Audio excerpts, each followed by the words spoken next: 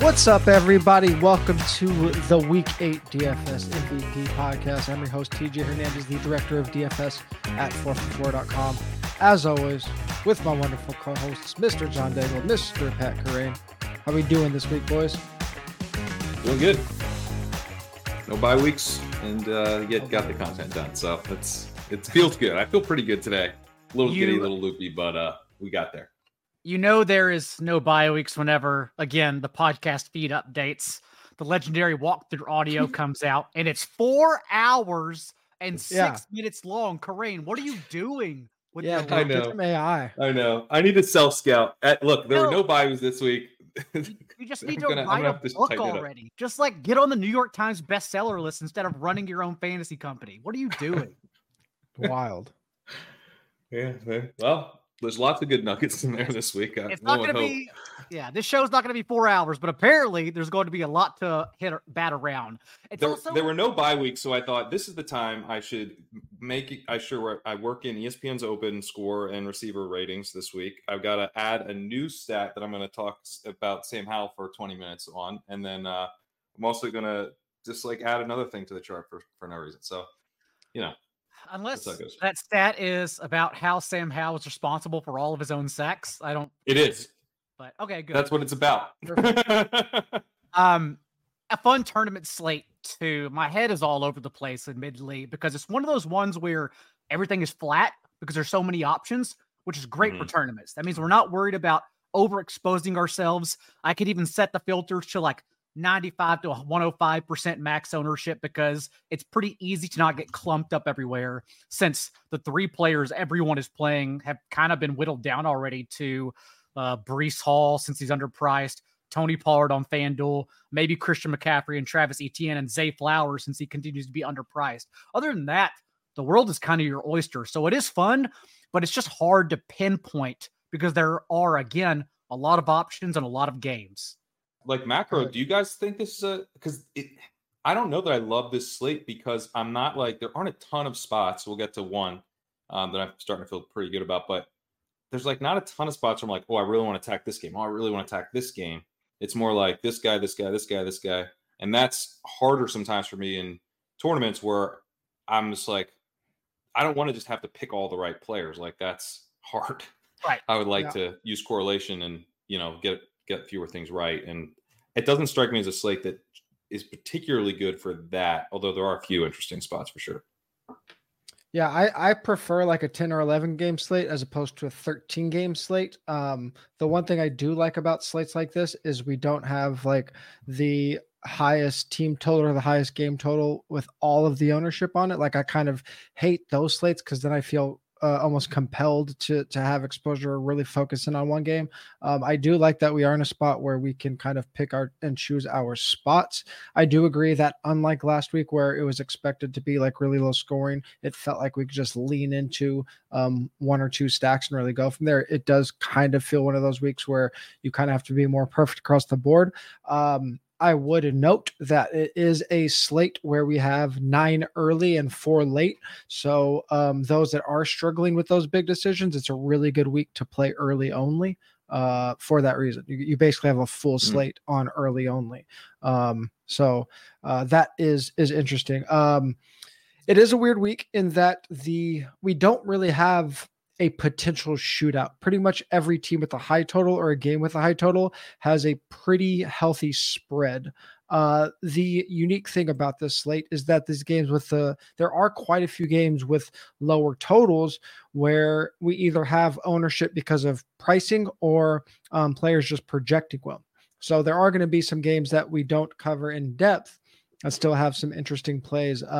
But let's kind of jump into things starting with what Corain mentioned, looking at the walkthrough as we do every week. What you highlighted this week, last week you talked about splash zone targets, which I think is really interesting and something I've been digging into this week, but you looked at another receiver metric this week, and that's ESPN's open scores that got quite a bit of pub on the old X/Twitters this week. So you want to talk a little bit about that and what you think can be predictive from those data points? Yeah, so I think there was a lot of discussion about kind of the overall receiver metric, especially in the yak score and the catch score. And I think those are interesting, but like, those don't intrigue me nearly as much as just open score on its own. So ESPN's released these metrics. They released them last year, and then they just this past week put them out for 2023. And now we have the data going back, I believe, to 2017. They have a model for wide receivers and tight ends and a separate model. I believe it's a separate model for running backs. There's a cool video on YouTube where they explain open score specifically. They're able to use player speed, player positioning. Like if a guy gets a defender to turn the wrong way, that'll gonna be factored into it. They can utilize a kind of a number of factors. And this is, I think, the coolest thing. Look at routes when the player wasn't targeted. So we get the sample size up. We get, it's not just now dependent on the quarterback to decide who is open. We can actually see who's getting open on all of their routes. And it can factor in like route variety and all that type of stuff as well. Certainly, no metric is perfect, but this is a thing that we don't really get a good look at in season. I think perception is really cool. And that also gives us a really interesting look at route running ability as well. But to have something that's updating for the data, like as we go, I just think is quite useful. And so that's something that I've added to the charts this week, and something I talked about last year when I had that in the charts when it was available last year as well. So in a lot of cases, it's kind of just reinforcing stuff. I don't think it's like radically changing our opinions in most cases, but I do think it's identifying some guys. Tank Dell is one that really pops in open score in a way that I didn't really expect. There's a few guys that are not doing as well in open score that I would have thought they might have. Amon-Ra St. Brown kind of was one of the ones where I'm like, oh, it's not actually getting as open as I would have thought. He's getting open better than everyone else on the Lions, so that's good enough, I guess. But yeah, I think in general, it's just a way for us to get a better sense of like the talent level of these players, who's going to be able to earn targets at a higher rate in the future, whose really strong target earning is actually backed up by the ability to get open. So it's just another kind of thing that helps bolster the view of these players. Yeah, I think a lot of times for redraft purposes, especially just with if you are somebody that's on Twitter, it can be kind of feel like we're lost in the weeds with some of this data. For DFS purposes, I do think things like this open score with predictive measures of possible breakout candidates, and also things like the splash targets that we talked about last week that are outliers and are small samples, but we're looking for those type of things in DFS. I think there is quite a bit of value when we can really benefit from finding these very small outcomes, small range of outcomes, but very big hits. That's very important for DFS, especially for playing tournaments. You mentioned Tank Dell. You had Texans up at the top as your cover. Game we'll probably touch on a little bit more, but just a little teaser. As we talked about those splash zone targets, they actually lead the league in splash zone targets per game. The Texans do. So I think they're a really interesting team to touch on later. If you guys haven't checked out the walkthrough yet on Legendary Upside, there's a link to that in the YouTube description, as well as a link to sign up for 4for4 DFS. This week, don't worry about using the coupon code YouTube. We have one of our best sales of the year right now, our Halloween sale. You can get access to the 4for4 DFS subscription for just $49. That's going to go through Halloween. So make sure you sign up for that. And once you do that, you can click that link to upgrade to the solver, the best optimizer in the game.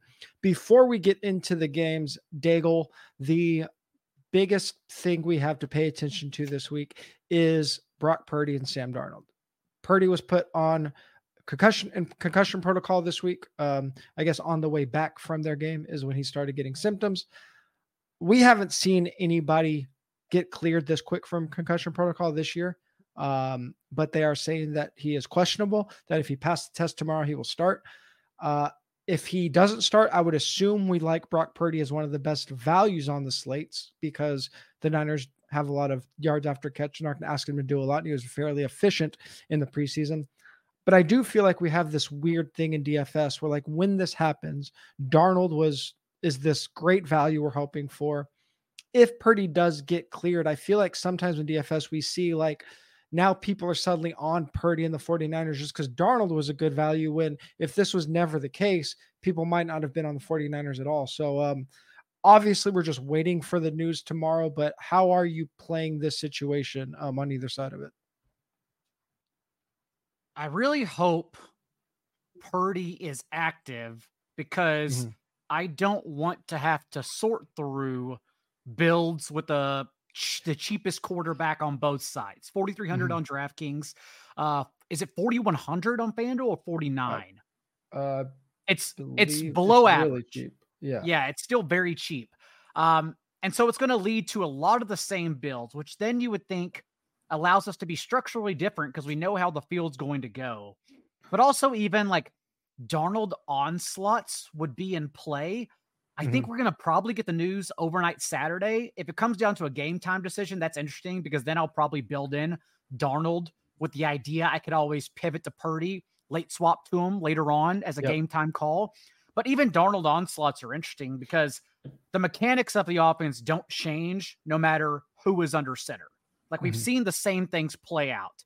You go back to last year and this past week without Deebo Samuel, George Kittle's the one who gets it done every single time. Last year, 24.4% target share, 17.7 PPR points per game. This past week, 24.1% target share and led the team in receiving yards. He just always shows up, and he's $3K cheaper on both sides than Travis Kelce. So we automatically want to go to him with Sam Darnold or Brock Purdy. Not only that, but Lou Anarumo has been leaning into man coverage more. Bengals are now playing the man coverage, the 9th highest rate in the league. And Brandon Ayuk has continued to be a killer, 6th in yards per route run in the league against man coverage. So either way, like we want to play all of these guys with Darnold or Ayuk or Darnold or Purdy. So it just depends. Again, I think it makes our choices tougher if Purdy's active. So that's what I'm hoping for.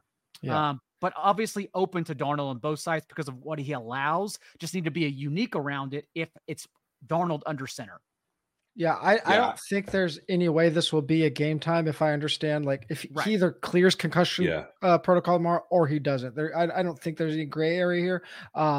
I do think it's interesting that even with the question mark that the Niners total is still up on the board, that they were still at a relatively healthy 24 points given the slate, even with the expectation that Sam Darnold was expected to start. So I do think they have a pretty good projection. The game's only at 43.5. But Corinne, any thoughts on, I mean, let's just say that it is Darnold and we're getting like a 15% Darnold. How do you weigh that salary savings where it's not the same as a $4,300 running back? It's a quarterback. We need like a legit ceiling from that position. Generally, I agree with Daigle. I want Purdy to be active, and I wanted to play the 49ers to begin with. Like I considered, like early on before we knew about the concussion symptoms, I was like, I like this spot for the 49ers. And I think the walkthrough would have been more bullish on it if I had known just how likely Purdy seems to be to play now. But if it's Darnold, I mean, yeah, I think I'm still pretty interested. I pulled up his EPA per game from last year and his success rate from last year, and it was like shockingly good. I didn't remember him being quite as efficient as he was last year. And like, yeah, he was managed and it was a run heavy system, but like, guess what? He's going to be managed in a run heavy system if he starts for the 49ers, and he'll be managed much more effectively than he was in Carolina. I'm not like afraid of Sam Darnold completely collapsing. I think the weapons are just so good and the play calling so good. And he's probably capable of, maybe 3 games from now, if he was like the starter for the 49ers, he would get exposed. But I think it's like a 1-game fill-in start. He can keep things moving. And in general, I think this sets up pretty well for the 49ers, this matchup. So I would have a hard time kind of not following the crowd a little bit with some Darnold teams if he starts. Yeah, definitely the big thing we're watching on the slate. If Purdy is active, it really throws a wrench in cash games. We already have like a pretty tight cash game week, so definitely stay tuned for that. But let's jump into these games with the significant totals, at least on the team total side. The biggest one this week is the Dolphins favored by 9.5, 28.25 team total over the Patriots in Miami with a total of 47 points. This is an early game. Corain, Miami is quite banged up, especially in the backfield. We saw Tyreek with the early week injury report, but seems like he is going to be okay. The thing that you mentioned in the walkthrough is that after a pretty hot start, not a pretty hot start, an insanely hot start, Tua has been quite average over the last few weeks. Do we see like a bounce back in huge efficiency against the Patriots this week? And does this actually set up for a pretty nice Waddle game, even if Tyreek is a full go? Yeah, well, the thing with Waddle too is that he's dealing with this back injury that he had, I guess, during the game. So I guess as long as he's good to go, it's like this setup is nice, I think. Mhm. And then you've got like, but Tyreek's kind of question mark. Mostert's dealing with like an ankle thing. How serious is that?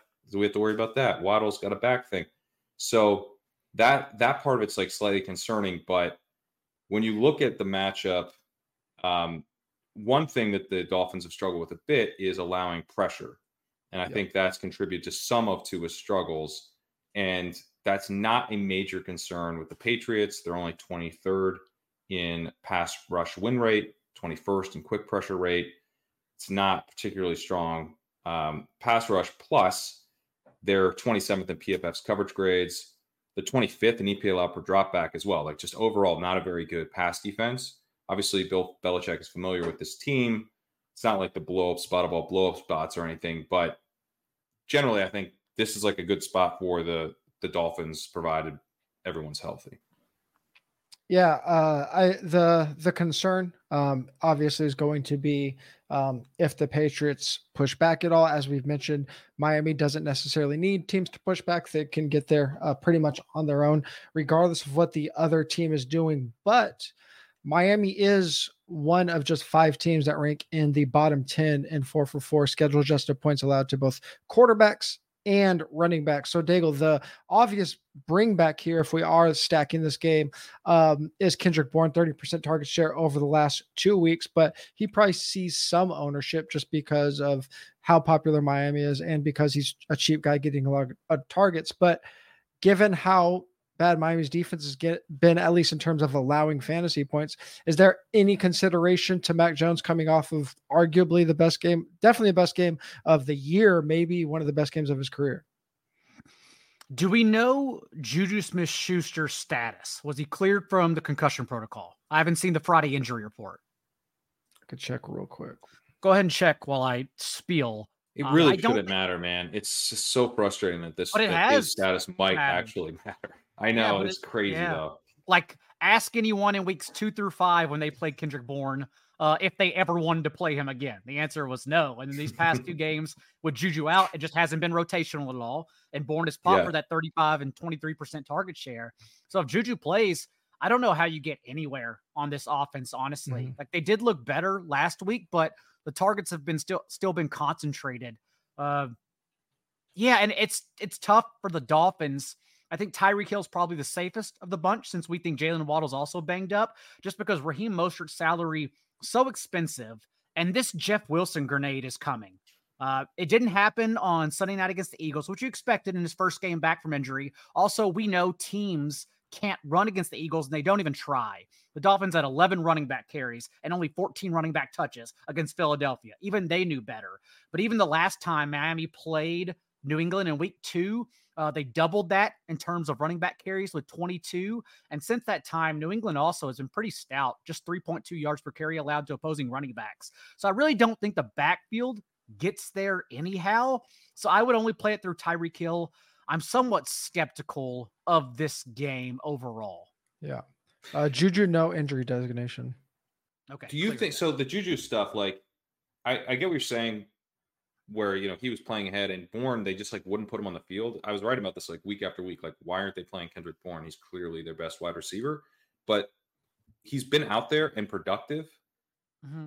does that not keep him in play? So you think, because Juju, we don't talk about open score, he's last. He's 109th among receivers and tight ends, dead last in open score. The guy is completely washed.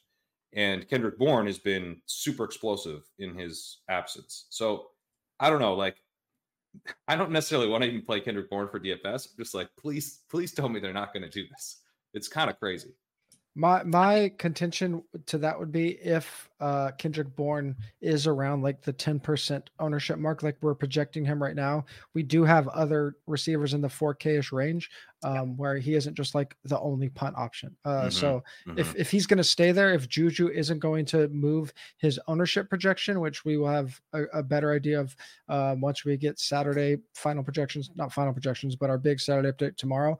I think it makes it a pretty easy spot to fade, and kind of I think there's just better game environments across the board, even though the Dolphins do have the highest total this week.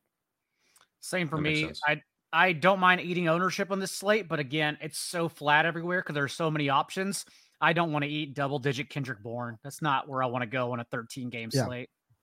Absolutely. The only player really projecting as an obvious cash play is Tyreek. Very expensive, but whenever Tyreek's active, just the way our models work, the high salary receivers are pretty much always going to pop. So he's definitely not a lock, but really the only guy popping in this game as a cash option.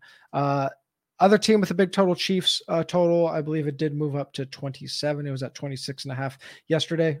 They are favored by 7 points at the Broncos in a game with a 47-point total. The thing that you talked about yesterday, Daigle, on the podcast with Paulson is that just the Chiefs defense has been so good that it might just also kind of slow down the entire outlook of this game. Even last week, the Chargers, who we were a little concerned about pushing back, at least through halftime, they pushed back. The game was still within a score. Obviously, Chargers scored no points in the second half, but this Denver team against the Chiefs defense that's top 2 in schedule adjusted points allowed to both quarterback and running back. I mean, does the Chiefs defense matchup just kind of hinder any game flow of this game that we're hoping for? I think so. Travis Kelce is obviously always in play. It really comes down to the margin of salary and does that slate allow us to afford him? And then the argument is easy whenever, like last week, optimal cash game swaps happened whenever Jackson Smith and Jigba opened up because DK Metcalf got ruled out as game time decision. And I knew what everyone was going to do in head-to-heads. I knew everyone was swapping to Travis Kelce over Cooper Kupp. I stayed stubborn. I wanted to play Kupp instead of Kelce. I didn't care because I thought the matchup was significantly better. And then not only did Kelce just end me in 2 quarters, but Kupp also just didn't get there at any point. So that was not a good cash game slate for me personally because I was stubborn purposely.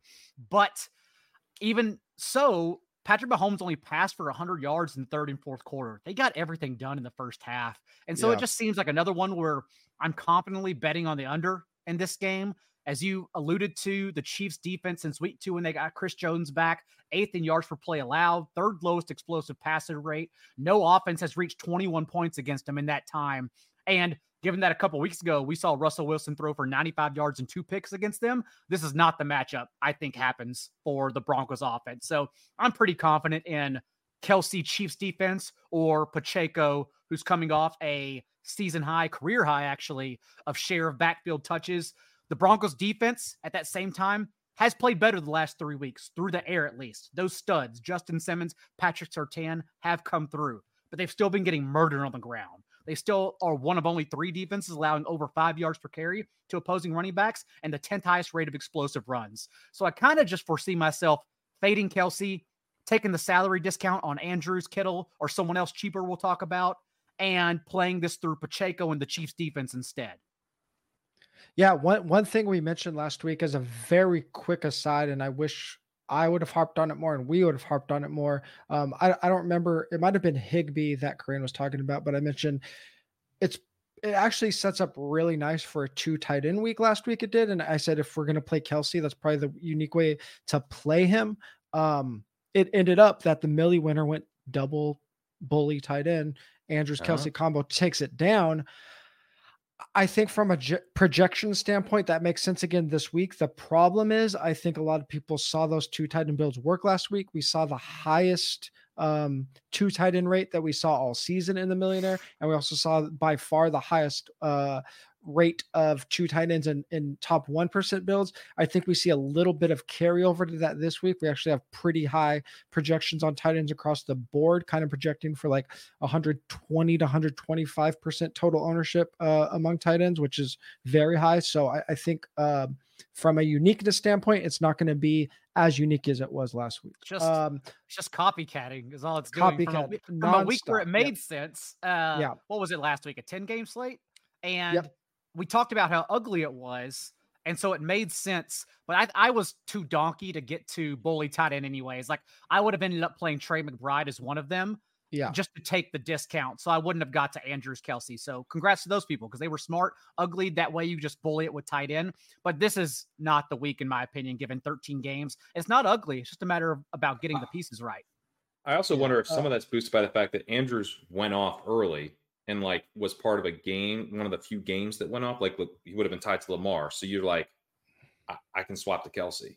I've got the early nuts. I'm swapping to Kelsey. So I think a lot of sharp lineups did that. The winner actually had Andrews in the flex, so they didn't even have like always pisses me off. It pisses me off so much when I'm swapping against a flex early. God. I do think a lot of lineups did swap from Cup to Kelsey after that for sure. Yeah.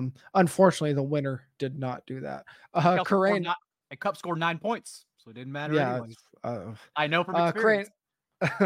On the Denver side, as you mentioned in the walkthrough, not only has Denver played at an extremely slow pace, they're last in neutral pace this year, but they are also slanting towards the run. And this is a game where, I think you said something to the effect of like, they'll if they want to lose a close game, they'll go with the run heavy game plan. Do you see it playing out like that? And if it works, we saw things kind of shifting towards Javonte last week. Do you see that trend continuing this week? Yeah, we all watched the Buccaneers last night bleed 10 minutes off the clock, down 14. What are they trying to do? Are they trying to maximize their chances of winning? Or are they trying to maximize their chance of scoring a touchdown and not lose by 14 points? Like, I have a theory, and I think that we see this. People are playing for other things. They're playing for job security. They're playing not to get embarrassed, right? So, and I actually have a different read on this matchup on the Chiefs side than Daigle, where, if you look at the last 4 weeks, post Miami, the Broncos are still 28th in the EPA allowed per dropback. They're 29th in dropback success rate. They've played Mahomes, but they've also played Justin Fields, Zach Wilson, and Jordan Love during that stretch. I think they should be quite worried about what Patrick Mahomes can do through the air against them. And they have shown that they are a run-first team. They have a pass rate over expected of 0% or lower in every week this season. And they just unleashed Javonte Williams a bit more last week. He was also quite a bit more efficient than he's been to start the year. That's, a great sign, looking like he's trending in the right direction health-wise there. It would make a lot of sense for the Broncos from the perspective of, a comfortable loss to go really run heavy here. And it's like the second game they've had with the Chiefs. Like, let's just like keep this tame. Teams do stuff like this. So I'm not feeling this. Like I would take the under. I very much agree with that. I think we kind of came to the same conclusion there. Yeah. That we're not really high on this game.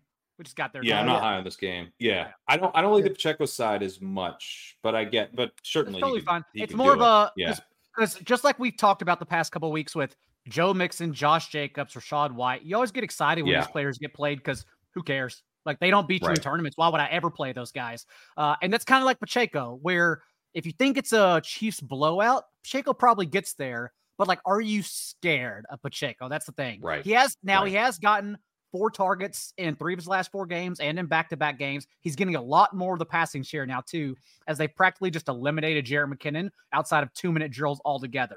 So he is getting there in different ways now. But am I scared of him? I don't know. It's just really about the salary and the lack of confidence I have in any running backs like under $6K this week. Yeah, it's a pretty light running back slate for having 13 games. Isaiah Pacheco at 6,100 is actually in the DraftKings optimal right now. Kelsey's always going to project well, projected one of the top tight ends. His projection's just going to lap the field. So unless he's priced like Cooper Kupp, he's always going to project as a fringe he's averaging value on five and a half more points per game than the next closest tight end. Like regression just doesn't happen for him. Yeah. He just murders you. It's crazy. He was the 1.01 besides CMC, and we all missed it. He's like top of my face, too. What a donkey. This game, I think, is actually quite interesting. Cowboys favored by 6 against the Rams, 25.75 team total for the Cowboys, a game total of 45.5 points starting on the Cowboys side with Kerrane. We saw a pretty slow start from Pollard so far. At least he hasn't been scoring a lot of touchdowns, but he is getting a ton of volume. With that said, he's still going to be chalk because big favorite and, again, a pretty soft running back week in terms of the available backs on the slate. So if Pollard's going to be mega chalk and we're not going to get much leverage by using him, even though he started slow, is this a spot where we can look for Dak to attack downfield against this Rams defense if they could hold up against the pass rush? And does that make Dak and CD a nice pivot off of Pollard this week? Yeah, I kind of looked into doing the Dak double stack maybe with CD and Ferguson. Well, I'll talk about later, but I don't like love it. I do think in some of these spots, right? It's leverage off of Pollard. I don't love it. I don't think anyone's going to love it. And so it'll probably be pretty low owned. And CD's obviously got a really high ceiling because he's really good. I noted in the walkthrough this week that, his open score is awesome. And it's so much better than Brandon Cooks or Michael Gallup. It's actually kind of nuts. This is one of those spots where I'm like, they're screwing this up. Like, why aren't they just feeding this guy? Like, he's a clear number one on the team, but he is so far superior to the other wide receiver options. I think it's a kind of an indictment of their play calling that he's not just like getting peppered with first read targets. He's like good, but not great there. It's kind of wild. My concern generally is that I don't think the Rams will hold up to the pass rush. The Rams aren't holding up to like anyone's pass rush, and the Cowboys have an elite pass rush, and the Rams are dealing with, injuries on the offensive line and just ineffective play on the offensive line. Stafford's also been pretty shaky this year. Like, he's starting to flash some worrying signs in some of the advanced stuff. So I don't, the Cowboys games are so weird, like they could, this does set up as like a big volume game for Tony Pollard again. It's not like the best matchup for him in terms of the efficiency, but I am a little nervous about not having Pollard. If I'm pivoting, it's almost like I want to be like pivoting to like make sure McCaffrey's in my lineup or something like that. Like give me a different high upside play as opposed to trying to leverage it with Lamb. But I do think it is in play because Lamb is very good. And this is a pretty interesting downfield passing matchup where the Rams are 31st in PFF's coverage grade. So if they want to attack downfield, they should be able to. One thing to think about with Dak is that if Brock Purdy is out, we're probably going to see two very distinct builds, and that's punt quarterback or pay up at quarterback, because Lamar, Jalen Hurts, and Mahomes are all projecting very well. Those players all, except for Lamar, Jalen Hurts and Mahomes, also have expensive pass catchers tied to them. So the one thing that Dak could offer us, again, if Darnold is out, is that he will give us a unique build, because we're going to have basically have studs and duds at quarterback. That it's not quite as effective if Purdy is active. We don't get that punt Darnold, but if everybody's paying all the way up or all the way down, it will lead to a unique build. So that'll be something to think about. To play a little bit of devil's advocate on those injuries, Dallas defense, they're pretty injury riddled as well. So Daigle, after we saw a Rams team that we talked up quite a bit last week in what should have been a really good matchup, after Kupp coming off of a dud matchup where all the expensive receivers except for him are probably going to draw some ownership, if not chalky ownership, is this actually interesting to go back to the well against a banged up Dallas defense, play Kupp with maybe like a Higbee or something like that in Stafford doubles? We are never playing Higbee. Well, you can't convince me. We're not playing Higbee. Yeah, he's obviously like, this target share has become solely Cooper Kupp and Puka Nacua. No one else matters. Tutu may get there because he's still out there running motion behind their wide receivers, but the target share is so condensed. Even their running backs, like Stafford has targeted his running backs the league's lowest rate since Cooper Kupp returned the last 3 games. Everyone got squeezed out. Having said that, I have a hard time wrapping my head around this one, partly because the Cowboys offense is the least sexiest to discuss, 23rd in pace from a neutral game script. So they're just purposely slowing it down. And they're one of the league's worst red zone offenses because when the field gets condensed, they have no idea how to play call except to give the ball to Pollard, who has been one of the league's least explosive running backs this year. So when discussing the Cowboys offense, we say, okay, on FanDuel, he's a cash game option because he's underpriced. I understand that. But last time they played, we saw them in a 1-score game script throughout against the Chargers. And it was only interesting because then Pollard handled 21 to 24 backfield touches. No one else is involved. So that's why you would be playing him more than anything. And Jake Ferguson ran around in over 80% of dropbacks. So again, that's why we're playing these 2 cheaper pieces. Other than that, like Karain hinted at, Stafford's been an entirely different quarterback when he's been under pressure. And despite missing Trevon Diggs and Leighton Vander Esch, like the Cowboys are still, all they did was drop from the best team in terms of getting pressure to like still a top 10, but barely there. Like they're 7th in pressure rate in their last 2 games still, pressuring quarterbacks in over 41% of their dropbacks. Stafford, on the other hand, is 10th in yards per attempt from a clean pocket. So I think it's easier to paint a picture of how this game doesn't get there as opposed to how it does. That's why I'm pretty worried about it. They kind of struggled against the Cardinals with pressure. Like the Steelers are a big problem. Like the Cowboys don't have to be at the top of their game. I completely agree. Yeah, like a lot of the games on this slate, it's just very tough to imagine how the game environment elicits heavy stacks on either side. Again, Cooper Kupp is just going to stand out as such a good standalone play to me. Pollard chalking the same game. All the other high salary wide receivers projecting for ownership. We know Kupp could get there. With Stafford doesn't have to throw for 350 yards for Kupp to get there. So definitely keep an eye on that. If his ownership stays in the single digits, he's going to be a player that I'm targeting very heavily. Pollard is a top 3 FanDuel running back value, but in the optimal on both sites. Ferguson also a very good tight end play this week. Moving on to one of the bigger spreads of the week, the Ravens favored by 9.5 against the Cardinals in Arizona, 27-point total for the Ravens, a game total of 45.5. We know Lamar's probably going to get some ownership, and with that, Zay Jones and Mark Andrews are pretty good plays. Daigle, do you have any lean on, if we are playing Lamar, which spot you like between Zay and Mark Andrews, assuming we're not double stacking this game, with the caveat that on the other side, we're probably getting very heavy Trey McBride ownership? And it's just another great spot for Lamar, who we even saw last week. You don't have to really play the negative game script option since the Ravens still have to build points in order to create that negative game script. So you can definitely play Lamar. I worry that if you're not paying down at quarterback, he's going to be the cash game option. Thus, he'll trickle down into tournaments. Having said that, he was last week as well, and it didn't matter. Like, he still got there as the tournament winner with Mark Andrews. I still lean Zay Flowers for the same reason we talked about last week, and that Lamar is the quarterback you play against zone coverage.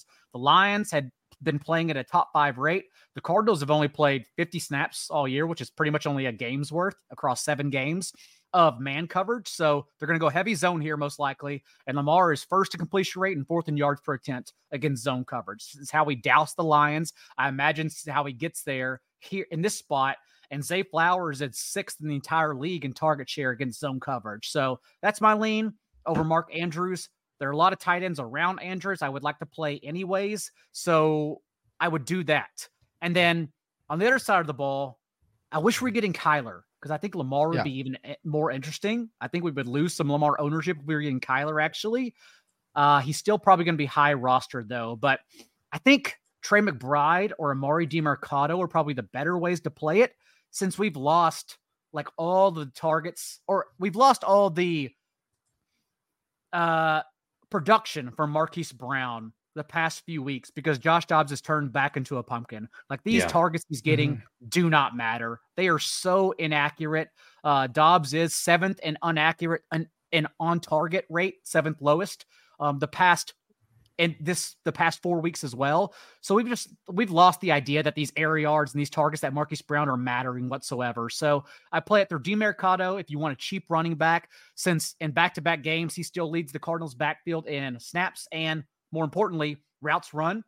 This past week, even 93% of the team's running back carries, 97% of their backfield touches. And my fear is that everyone's going to play Trey McBride. And to be fair, the Cardinals are targeting. Yeah, they're tied into the 3rd highest rate in the league. So maybe it matters, but I don't know. Like, playing Lamar, Zay Flowers, and Trey McBride, you're already eating, like 60, 70, 80% ownership. So that's what sucks about it. It's like, the way to play this that makes the most sense is Lamar, Flowers, McBride. And it's like chalk. Yeah. Great start. That's no fun. Yeah. So I don't know. I'm still wrapping my head around it. Corinne, with just from an ownership perspective, if McBride's going to be the most popular player on the slate, or one of the 2 or 3 most popular players on the slate, like, it feels like this year, and I don't feel like this, I just think people that are playing 1 or 2 lineups and just quickly looking at tournament winners feel like this, that we're just getting burned by chalk every week, and that just blindly fading obvious chalk is dumb. I feel like this is like one of the easier chalk fades of the year, just given the lack of ceiling with what we've seen from Dobbs lately. Is there anything, from whether it be Dobbs himself, McBride, DeMercado, that suggests any type of ceiling for this offense? Not recently. And the Ravens, I made this mistake last week going, well, the Ravens are a good defense, but I think that the Lions will be passing more. So we're going to get passing volume from the Lions. Like, let's go. And it almost worked. We got Gibbs there. We got Amon-Ra there. Goff cratered. And I almost, my main lineup almost decided to play it from the Lamar side, which I wish I'd done that. But, did play a Goff lineup instead. And that was no fun. The Ravens defense is elite. Like, they're 2nd in EP allowed per dropback. They're 3rd in dropback success rate. They're allowing the least explosive pass plays in the league. They're 2nd in PFF's coverage grades. They don't have an elite pass rush, but it's pretty solid, and they can get coverage sacks, because they're so good on the back end. They're good against the run too. So there's just a very strong defense overall. This isn't like, we need like a bounce back spot for Josh Dobbs. Like, come on, let's recapture some of that early magic. This is not that. And also, when you look at like McBride, like, what if he was like 3,400? Would we be that interested? Right. How much is he's 2,800? Like, that's so okay, but I don't know. He doesn't actually jump out. Like, Breece Hall, I think, is maybe like 1,000 underpriced or more. He's probably like 1,100 underpriced. And Trey McBride is like, I don't know, like 400 underpriced. Like, I think this is one of the easier pieces of chalk to fade. Also, I like Ferguson, as we'll get to, and it's like, everyone, please play McBride.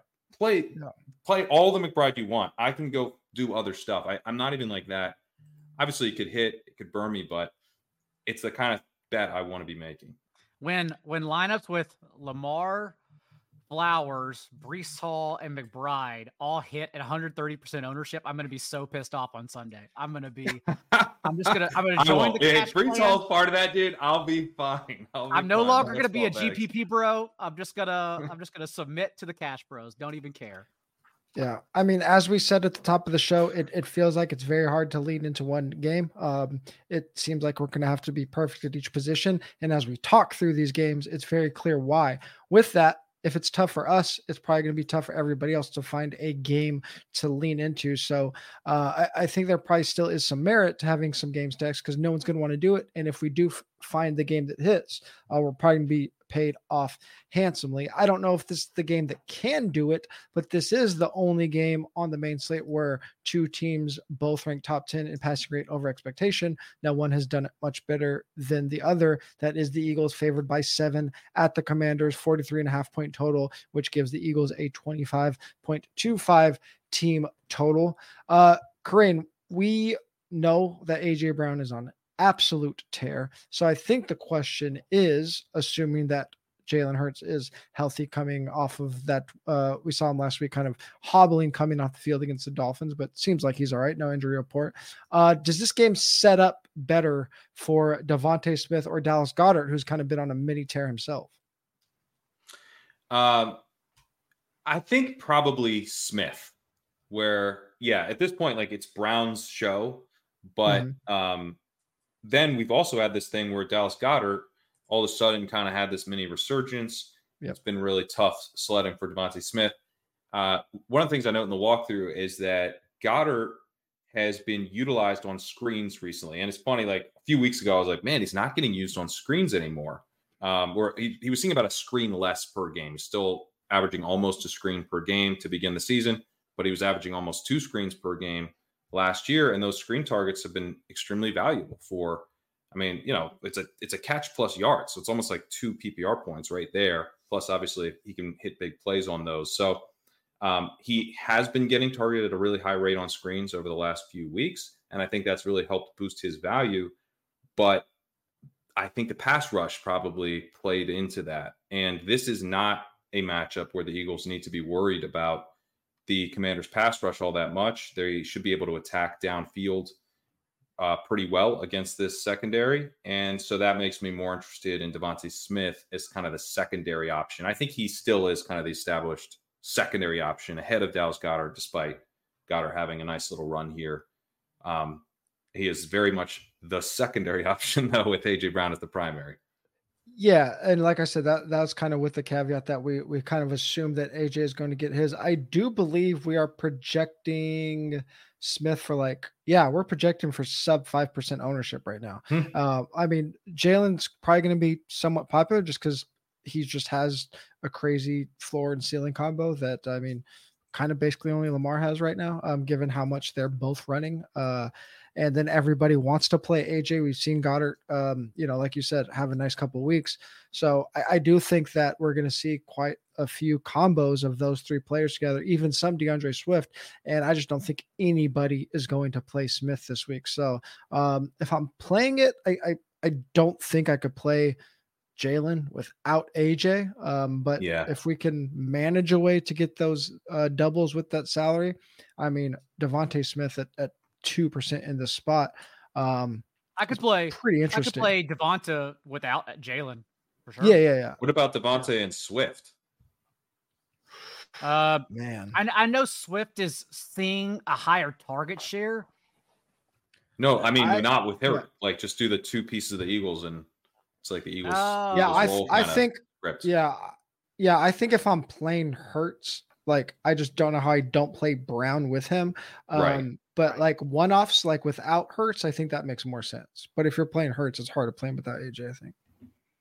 I completely agree. Yeah, I meant Swift. Yeah, no, I agree. That's Devonta, no Hurts. Play some kind of lever. I think that's the way to play. I think I would that's a tough one. I guess it does make sense that that's how Hurts cannot get there and that those 2 get there.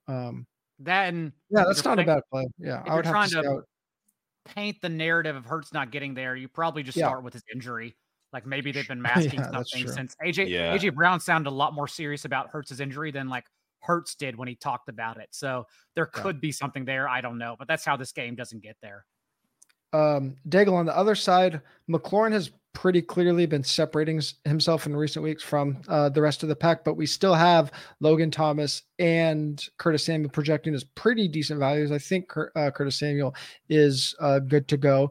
I know Karain said he has some stats on Howell taking all the sacks, but given that Philly has been one of, if not the biggest pass funnel league, and we actually do have quite a bit of value, and if we do have Purdy inactive, we're going to have some obvious pay down spots on the 49ers.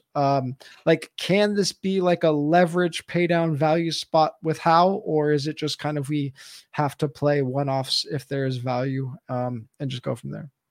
And he nearly got to 300 yards the last time these 2 teams played too. Yeah. Again, I've thought about it. I still think Hal is too thin on this slate. I could be wrong. I do like McLaurin, although I think McLaurin will also be somewhat higher rostered since he kind of fits into that mid 5K no man's land range since he has boxed out Jahan Dotson and he's gone over 25% of the team's targets in 3 of his last 4 games. I think Hal's too thin, personally. I'd probably just stick with either a skinny stack with McLaurin or Thomas, McLaurin preferred, with A.J. Brown or Devonta Smith, unless you're playing Hurts doubles and running back with McLaurin. Yeah, I agree. I think if we are like thinking of game stacks in this spot, it's definitely skinnies. McLaurin's going to project the best. Like if you want to do, if you're trying to figure out a way to get correlation with AJ, but you don't want to pay all the way up for Jalen or something like that, I think wide receiver, opposing pass catcher stacks make sense in this spot. I don't know how you throw a How out there this week. No, that's what makes Darnold interesting, because a lot of these cheaper quarterbacks become unnecessary. Right now, it even feels like I'm trying to play some of them only to allocate salary elsewhere. I have better arguments for mid-range quarterbacks, which are going to get lost, which is okay, I think, in this slate. But outside of Darnold, like me trying to jam Derek Carr or whatever else in there, it's only because I'm trying to save salary. So it's the same thing for Sam Howell. Like, I would only be doing it to save salary. I don't think I need to get there on this slate, though.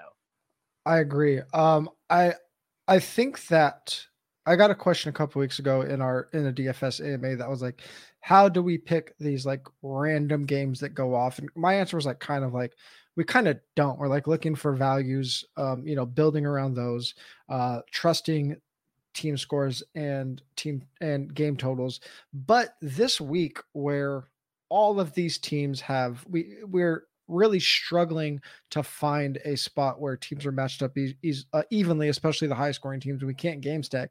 I do think there's probably some merit that if we're going to game stack, looking to these secondary games. We saw the Colts have a ceiling game last week. They're going to be playing opposite of Kamara, who should get some ownership.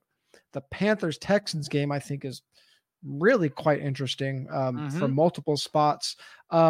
Jaguars have quite a bit of value on their side, so that game's going to be interesting. Titans are maybe like days away from a fire sale, might be the worst team in the league coming up pretty soon. And Brees is going to have mega ownership. So that game's kind of interesting just because they're going to have the chalkiest player of the week there. So Daigle, starting with you, out of these games that we haven't touched on yet, is there one that stands out to you as one you want to be targeting? Yeah, like pretty much like all 3 you mentioned there, because the 3 games whose totals, 4 actually, if you include the Chiefs Broncos, even though we've kind of talked about how we don't believe that one. But the other 3 games I'm most interested in are the ones that are great for unique tournament ownership, and all 3 of their totals have increased throughout the week, including the Colts Saints, Panthers Texans, and then this one, Steelers Jaguars, that I find interesting. Like, first of all, if you want to play Travis Etienne, totally fine. Eat the chalk. He gets every single roll, including now all the touches inside the 5-yard line. So who cares? He's a great play. Steelers also just allowed 127 rushing yards to Darrell Henderson and Royce Freeman. So have at it. Etienne's a great play. They're great passing through the air, and it's a pretty condensed target tree, since we yet again don't think they're going to go back to Calvin Ridley, because whenever teams play man coverage, they just genuinely don't look Calvin Ridley's way. And when they do, it's with those volatile, deep shots outside the numbers that are all 50-50 balls that you have to get lucky to catch anyways. He's seen 6 targets against man coverage all year. And the Saints play man coverage at a much greater extent than the Steelers do. 57% of their snaps last week against the Jaguars.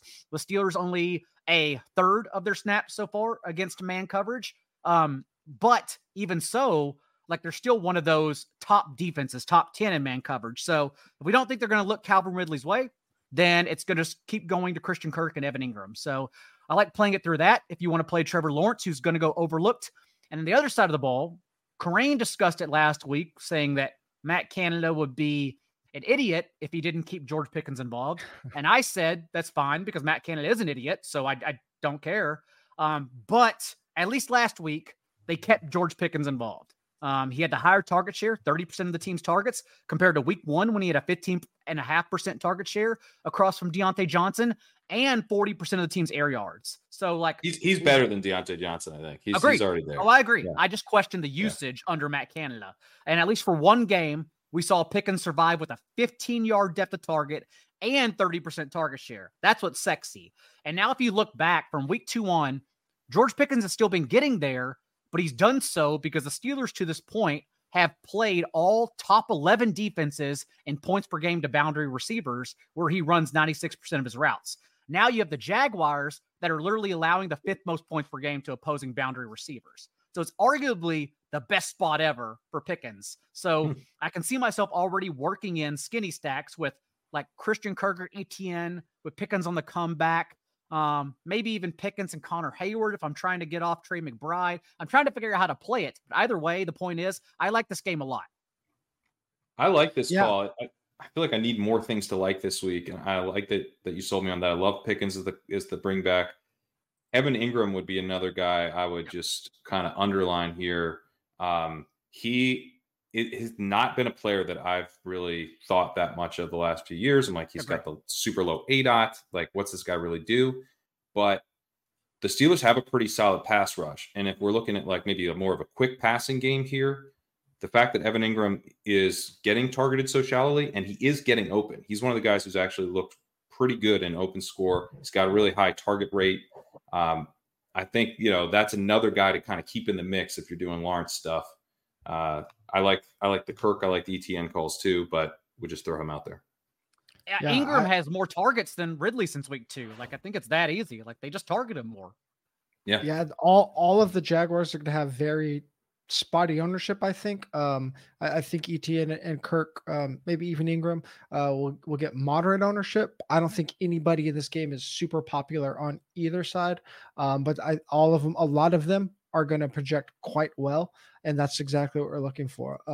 Because of the total being relatively low, I do think people are going to not necessarily stay away from this game. I think it's just going to kind of get overlooked a little bit. We teased this a little bit at the top. Nico Collins cover boy for the walkthrough. Texans lead the league in splash zone targets per game. Nico Collins leads the team in splash zone targets per game, right around guys like A.J. Brown, Jacoby Myers in terms of splash zone targets per game. I think this is a very intriguing game with 2 rookie quarterbacks. Correct. Yeah, this game is kind of the game that jumps out to me. And not just because of Nico Collins, although I do really like Nico Collins in this game. They're attacking downfield and over the middle of the field. And I write in the walkthrough, like, this is very much scheme. Like, just, it's interesting when you look at the leaders, it's like half of them are Kyle Shanahan or guys who like recently worked for Kyle Shanahan. Like, this is a design. They are, it's not just that they're good for PPR fantasy points. Like, this is how you actually rack up yards and touchdowns and stuff. So they are attacking this part of the field, and Nico Collins is the guy that they are primarily doing that with. You've got this Panthers defense that's terrible against the run. Now, that could be bad, right? We want passing volume. Why do we want teams that are terrible? I like when a team is a kind of balanced or run-first team, and then they are playing a team that's bad against the run, because they're going to run the ball some. Like, the Texans are not just going to lean and just have a Stroud chuck it. If they're going against a team that's bad against the run, that means they're going to be continually getting first downs, moving the chains. They're going to be having a successful day on offense. Generally, Stroud's going to be able to pass from a position of strength. I think the Texans are set up really well to score points in this game. I think Tank Dell is a really interesting play in this game as well. It's not just Collins. I think Dalton Schultz is kind of interesting. I think we've got a clear bring back with Adam Thielen, who's just like the whole Panthers offense. We've got a Panthers team that has shown a consistent willingness to pass the ball when down. Now, they have a new play caller, and maybe they're more conservative going forward, but so far they've been willing to kind of chuck it from behind, the kind of the Viking style, like, this wasn't what we planned to do, but we will do this. We're not going to roll over. God, it would be so embarrassing for them to roll over against the number 2 pick. Like, they've got to pass, they've got to stay in it.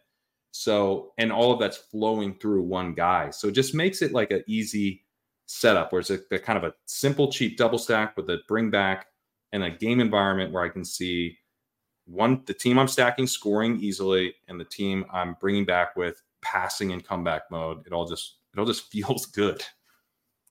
Yeah, absolutely. We got CJ Stroud at 6,300 on DK. All of his primary pass catchers 5,500 or below. I really hope none of these guys catch any steam, because if we're getting that cheap of salaries, all at single digit ownership, where it lets us get to our one-off Cups, one-off Kelseys, maybe both of them.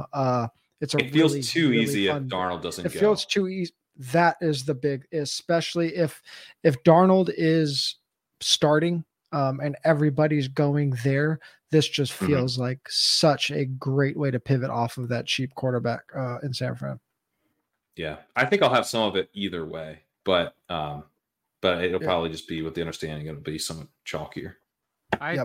I think this game may be like my single entry course. I think I like this game the best. I started out the week thinking I can't put my finger on it, but I need to research this more because something's not right. And the more I looked into it, the more I was like, oh, this is a game that pops. Okay. So I like it a lot. We'll talk about it more as we move on. Yeah, definitely. As we mentioned, the games we didn't really dive into, we talked about it up top. Cash games pretty much swing on the health of Brock Purdy. Breece Hall, Mega Chalk, one of the best values on the slate. Jamar projecting very well on both sites. Joe Mixon and TJ Hawkinson projecting well on FanDuel. Brandon Powell is in the FanDuel optimal right now. I don't think we're ever playing Brandon Powell in cash. I think when we see something like that, it's kind of just worth noting that it's probably worth like a punt play on FanDuel when we typically wouldn't do that, trying to get to another ceiling option there. So just keep that in mind. I think we can all kind of agree that Trey McBride is the worst chalk. So I'll just kind of ask you guys what chalk plays you like. The players projecting for the most ownership: Lamar, Breece Hall, Tony Pollard, Zay Flowers, Jamar, and Tyreek. Crane, anyone pop to you that you prefer there? I mean, Breece Hall was like the guy I was just hammering all summer. And it's like, it was for this. It was for this game. You know, it was for he's going to, like, when I told myself the story, it was he's going to take the backfield over, you know, come out of the bye, and we're hitting the ground running. And I didn't know at the time he's going to get this Giants team that, you know, is real bad against the run. And, you know, they're going to be in a position where, like, they don't want to put this on Zach Wilson. Like, they're going to feed him. I think they think he's ready. He would have to, like, if he was 7,000 on DraftKings, I'd still be interested. I wish you were. Reduce the ownership. Right. So, like, this is an egregious price. 5,900 for an explosive running back in a good matchup who's going to get fed. Like, I don't really want to. I ate the Raheem Mostert chalk a couple weeks ago. That worked out. Maybe this won't, but I think I'm just going to play a fair amount of Breece Hall. I mean, God, it's gonna be so fun if it hits, you know? Yeah. I mean, Mostert was ended up 50% in the millie, but that was a 10-game slate. On a 13-game slate, I don't think we have Breece in like the 30-ish, 35-ish% range. I think he probably stays there. Just he'll be 60% easy in small field, I think. In small field, sure. Was Ken Walker, TJ, in the winning lineup last week? No, he was not. No, okay, because he got the 100-yard bonus. Because it just reminds me the same thing. Although you could argue Raheem Mostert under 6K when he was eating at like 60% and he was in the winning lineup. Ken Walker last week was at least at 7K. And here's Breece Hall, as Pat mentioned, coming off a season high 77% of the team's backfield touches, had 2 more weeks to heal, and now the Giants allowing the 4th highest rate of explosive runs. It's just seems like a situation again where at 40%, if not more, I'm just going to play him. I don't care. Yeah, I'm just playing him. Yeah. And I mean, talking about plays, like the Houston spot, it should be relatively easy to play heavy chalk smartly this week. And by that, I mean, having relatively low owned or very low owned players to offset that 30%. I think my early game plan right now is to go ahead and eat that chalk, but then have my game stack be the unique part of the lineup. At least when I'm talking about single entry and 3 max, like CJ Stroud doubles, Trevor Lawrence doubles. I'm gonna try to just get unique around the chalk as my core.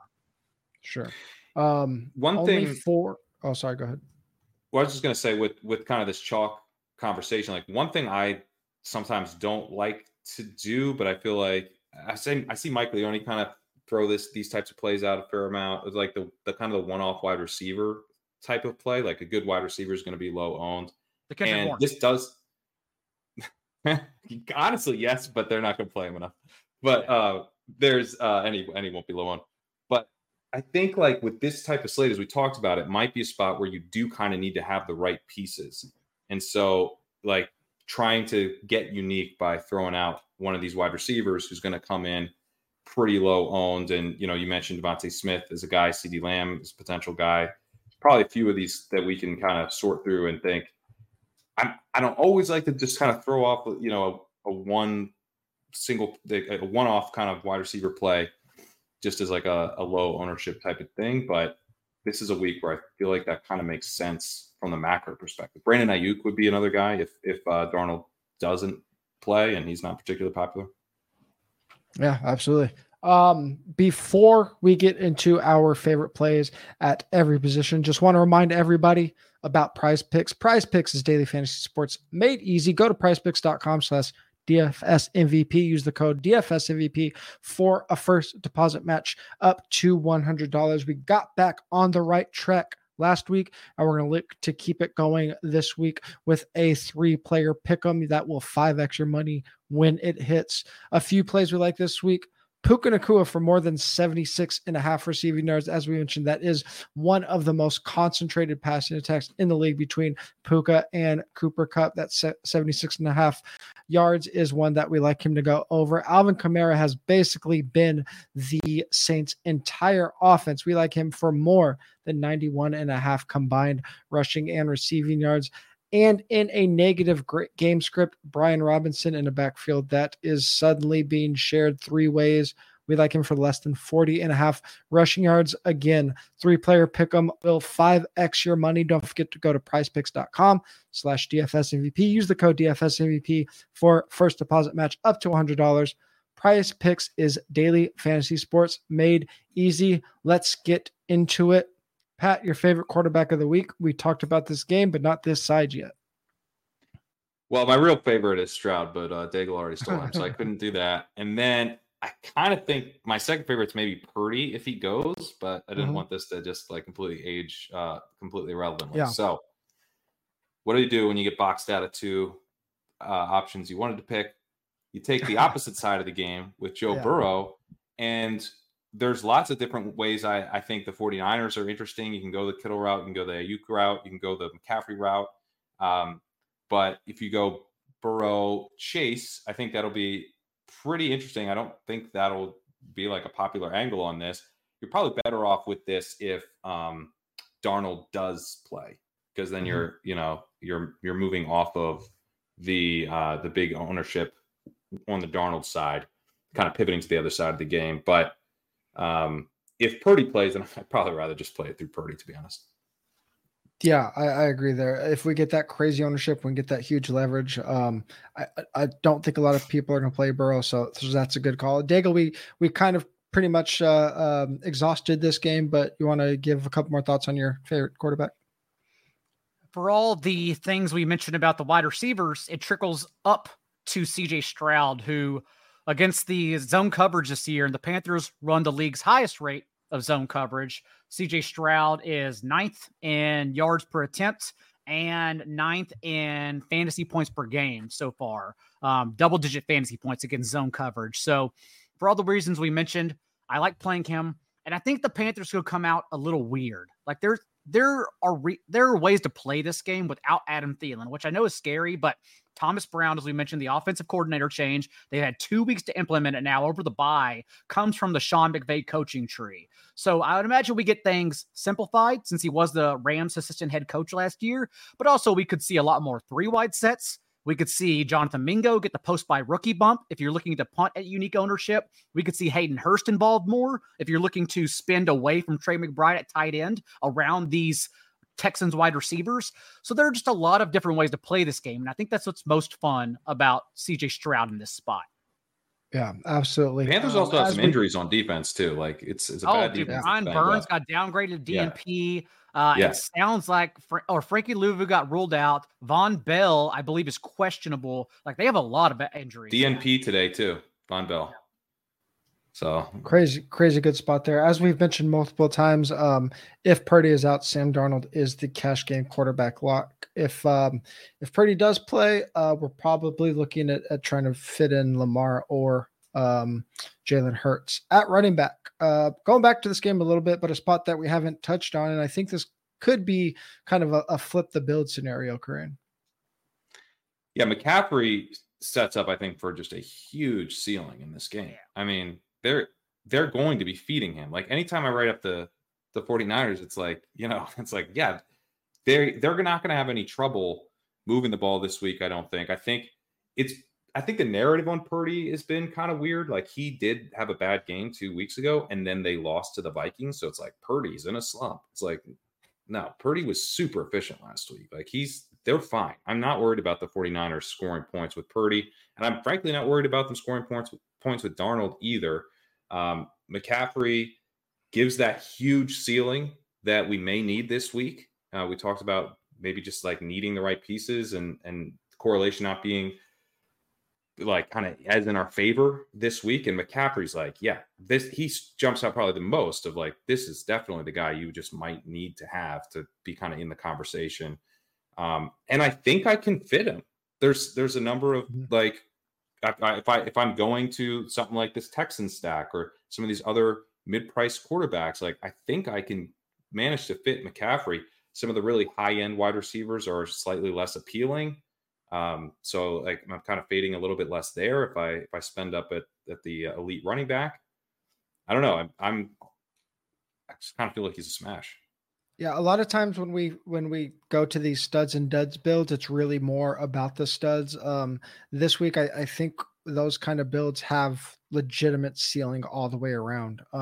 I hope that doesn't mean it's like a 300 point to win DraftKings tournaments week, because those are horrible weeks for me. I don't think it ever gets 300, like 280 or whatever. Those are always tough weeks. So hopefully that's not what this means, but I think we have ceiling with our duds plays. Daigle, your next two plays are two of my favorite plays, and I actually meant to get to this one earlier and I didn't. So talk to me about your running back play.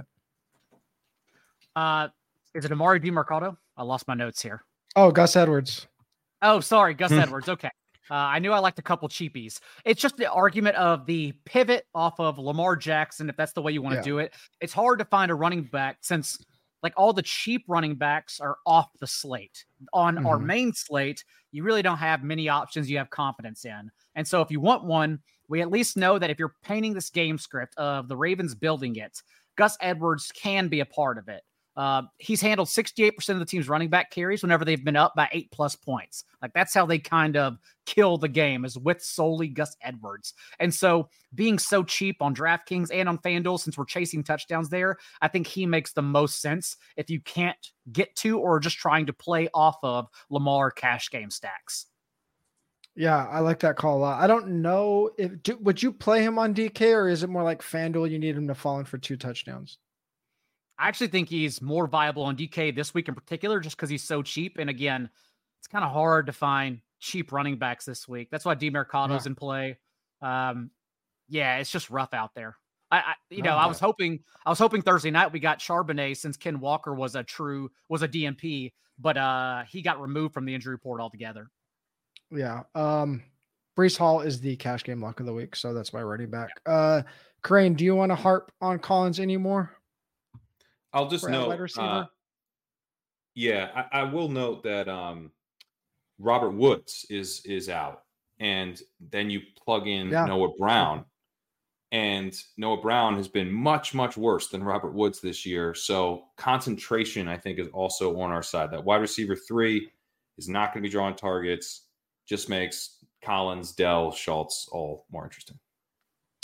Daigle, I think I could guess the thesis of your wide receiver play as leverage off of Breece Hall, but coming out of the bye week for the Jets, I mean, does Garrett Wilson just really start finding his traction and turning that huge target volume into monster fantasy days. Yeah, and I'm just giving everyone options. Doesn't mean I will get to him in cores. Doesn't mean I'm not going to play Breece Hall, but we at least know that Wink Martindale has never seen a snap he doesn't like to blitz on.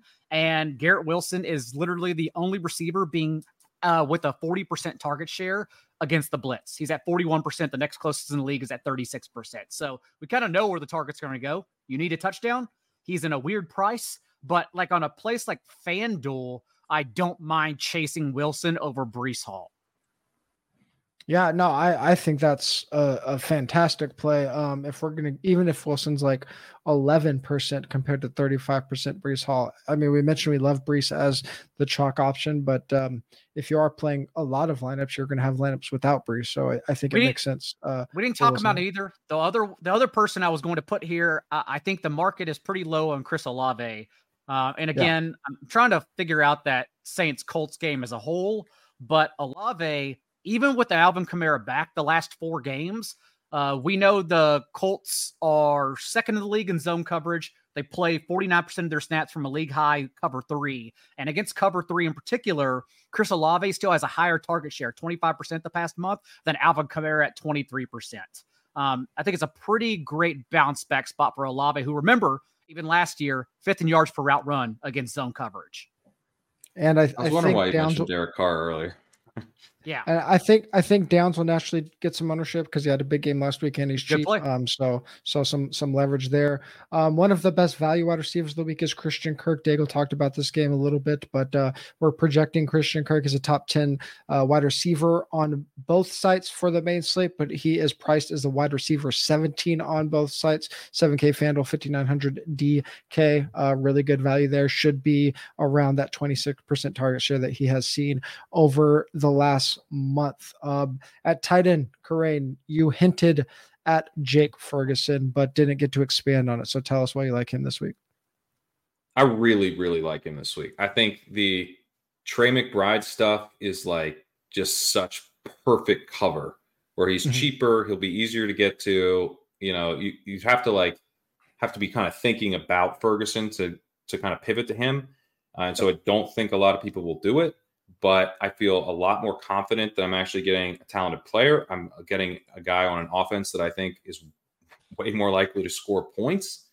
And you also have Jake Ferguson earning his way into a bigger role as opposed to just being an injury fill-in. He's had target shares of 26%, 19%, 20%. In all of those games, he had below 70% route participation. Then in week 6, he jumps to 84% route participation, which is an elite mark for a tight end. And so we're finally getting him out there, but he only had a 3% target share, so it's a little under the radar. Plus, then they had a bye. But when you look at this guy's profile, he's at 94th percentile in first read target rate among tight ends. So they are looking to get him the ball when he's out there. He's got a 20% targets per out run, which is really strong for tight end. He's been very good in open score. So he is kind of earning those targets. It's not just like they like targeting the tight end. The one thing is a little bit kind of an underneath guy. He's got an ADOT of 5.0. So, you know, you kind of are hoping there can be some volume in this game, which there probably won't be, but he's been involved in the red zone. So he's a pretty good touchdown bet. And then maybe you also get some kind of PPR bonus on top of that. It's like a bet on talent play that's getting really overlooked right now because of a more popular punt play. I mean, we've almost exclusively been playing our tight end correlated. We've seen, I think 6 out of 7 millies have had their tight end correlated in some fashion. Do you have he feels like a one-off play, but that feels gross. I think he's a one-off. I know it's gross, but I think I'm good. I think I'm probably just going to play him one off in a Cup fair amount of spots. Cup Ferguson lineups. Sure. I mean, that's kind of fun. Yeah. I would. Yeah. I mean, actually, I probably would be doing that if I'm gonna make a point to play Cup. And the other thing I would say, I mean, if you want to talk yourself into it as a one-off, Pollard leverage. You know, the one who scores touchdowns. So tight end running back is an underrated stack that people don't realize like hits, like especially on FanDuel where it's so touchdown dependent. Running back, tight end, same team has found itself in the winning Sunday million, like a pretty fair amount. Like it's not a bad combination to roll out. So like you can even use it to offset Pollard's ownership if you want to, I think, especially on FanDuel. When we have maybe I hadn't thought of that angle on it. It's interesting. When we have a very obvious punt tight end like we have in Trey McBride that everybody's going to play, sometimes the move is just to get another punt tight end that hopefully gets to the end zone. We already talked about we like this game environment, Daigle. With Pat Freiermuth out, I mean, do we just throw the dart? Sure, you can do Travis Etienne, Connor Hayward skinny stack. Since Hayward ran a route on all but one drop back, it only amounted to 23 receiving yards. But I think the moral of the story is, since we've already mentioned Evan Ingram, Jake Ferguson, George Kittle, Hayden Hurst even, the moral of the story, and now Connor Hayward, is don't play Trey McBride in tournaments. That's it. Yeah. Just try to get our point across. Yeah. There's lots of options. Yeah, that's such a good point. So many options. Yeah, just correlate. I wonder, but not with Trey McBride. Yeah, I wonder what our CJ Stroud, Tank Dell, Nico Collins, Connor Hayward lineups let us do. They probably let us do a lot of fun stuff at ceiling. Maybe too much. Yeah. To counter the good game environment, if this game does go bad, Karain, how does the Jaguars defense benefit? Yeah, so I think this is also one where it looks like probably the Falcons will be like more popular. And so I'm in a similar salary range to that. But then I'm going against a quarterback who's like also been pretty bad. Like Pickett's, I know, the Falcons, you could play Will Levis. That's pretty sweet. But the Titans are going to be, they also know they have want no parts of this Will Levis thing either. Like they're going to be running. So if I'm going to be sacrificing passing attempts against there, that's not ideal. And then, and not the Seahawks are going to be super, super pass heavy or anything, but they aren't going to like set, rushing records. And so I feel more confident about the passing attempts against with the Jaguars, and the Jaguars have been a good defense. So bad quarterback, good defense, get some passing attempts. Daigle, Falcons are probably going to be pretty popular against whatever combo of Levis and Willis the Titans roll out, but you think they have a ceiling. The concern is like how popular do they get? But tell us about how this the Falcons defense matches up against whatever the hell the Titans plan on rolling out. It's like last week whenever cash games and tournaments, people play at the Giants naturally, and they just got there because you can kind of set your watch to what Sam Howell and some offenses are going to do.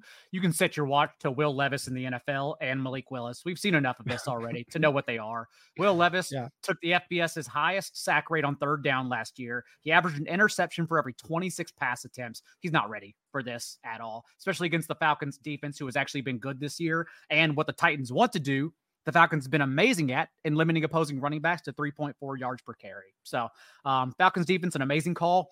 I want to get to the Vikings. I really want to play the Vikings since Jordan Love is a professional quarterback only because we watch him on Sundays. Not anything else can prove it otherwise. But there's something fishy going on there because the Vikings should be like over 3-point favorites. They are a much better team than the Packers. They've shown that. Jordan Love has absolutely crumbled under pressure. But something's off, and Vegas isn't moving the lines. They're not moving the team totals. Like the Vikings are only 1-point favorites still. So something's really weird there that I can't pinpoint. Yeah. In cash games, there's absolutely no reason to be going above 3K on DraftKings. You guys mentioned the Falcons and the Jaguars both under 3K. I agree. Vikings down at 2,500. And then, I mean, you could even go to the Bengals down at 2,200. Even if Purdy doesn't play, like just a straight up punt, like it's 2,200 defense is 2,200. Would you punt the Broncos at 2K over the Bengals? I was seeing probably, some probably. Yeah. Just because they're only 2K. If they get you 4 points, whatever, if they don't give up 1 million points and get a couple of sacks, sure. Definitely. That'll do it for the Week 8 DFS MVP podcast. As always, really appreciate all of you tuning in. If you are listening, please give us a 5-star rating and review on whatever podcast platform you are using. It is the easiest way to give back to the podcast.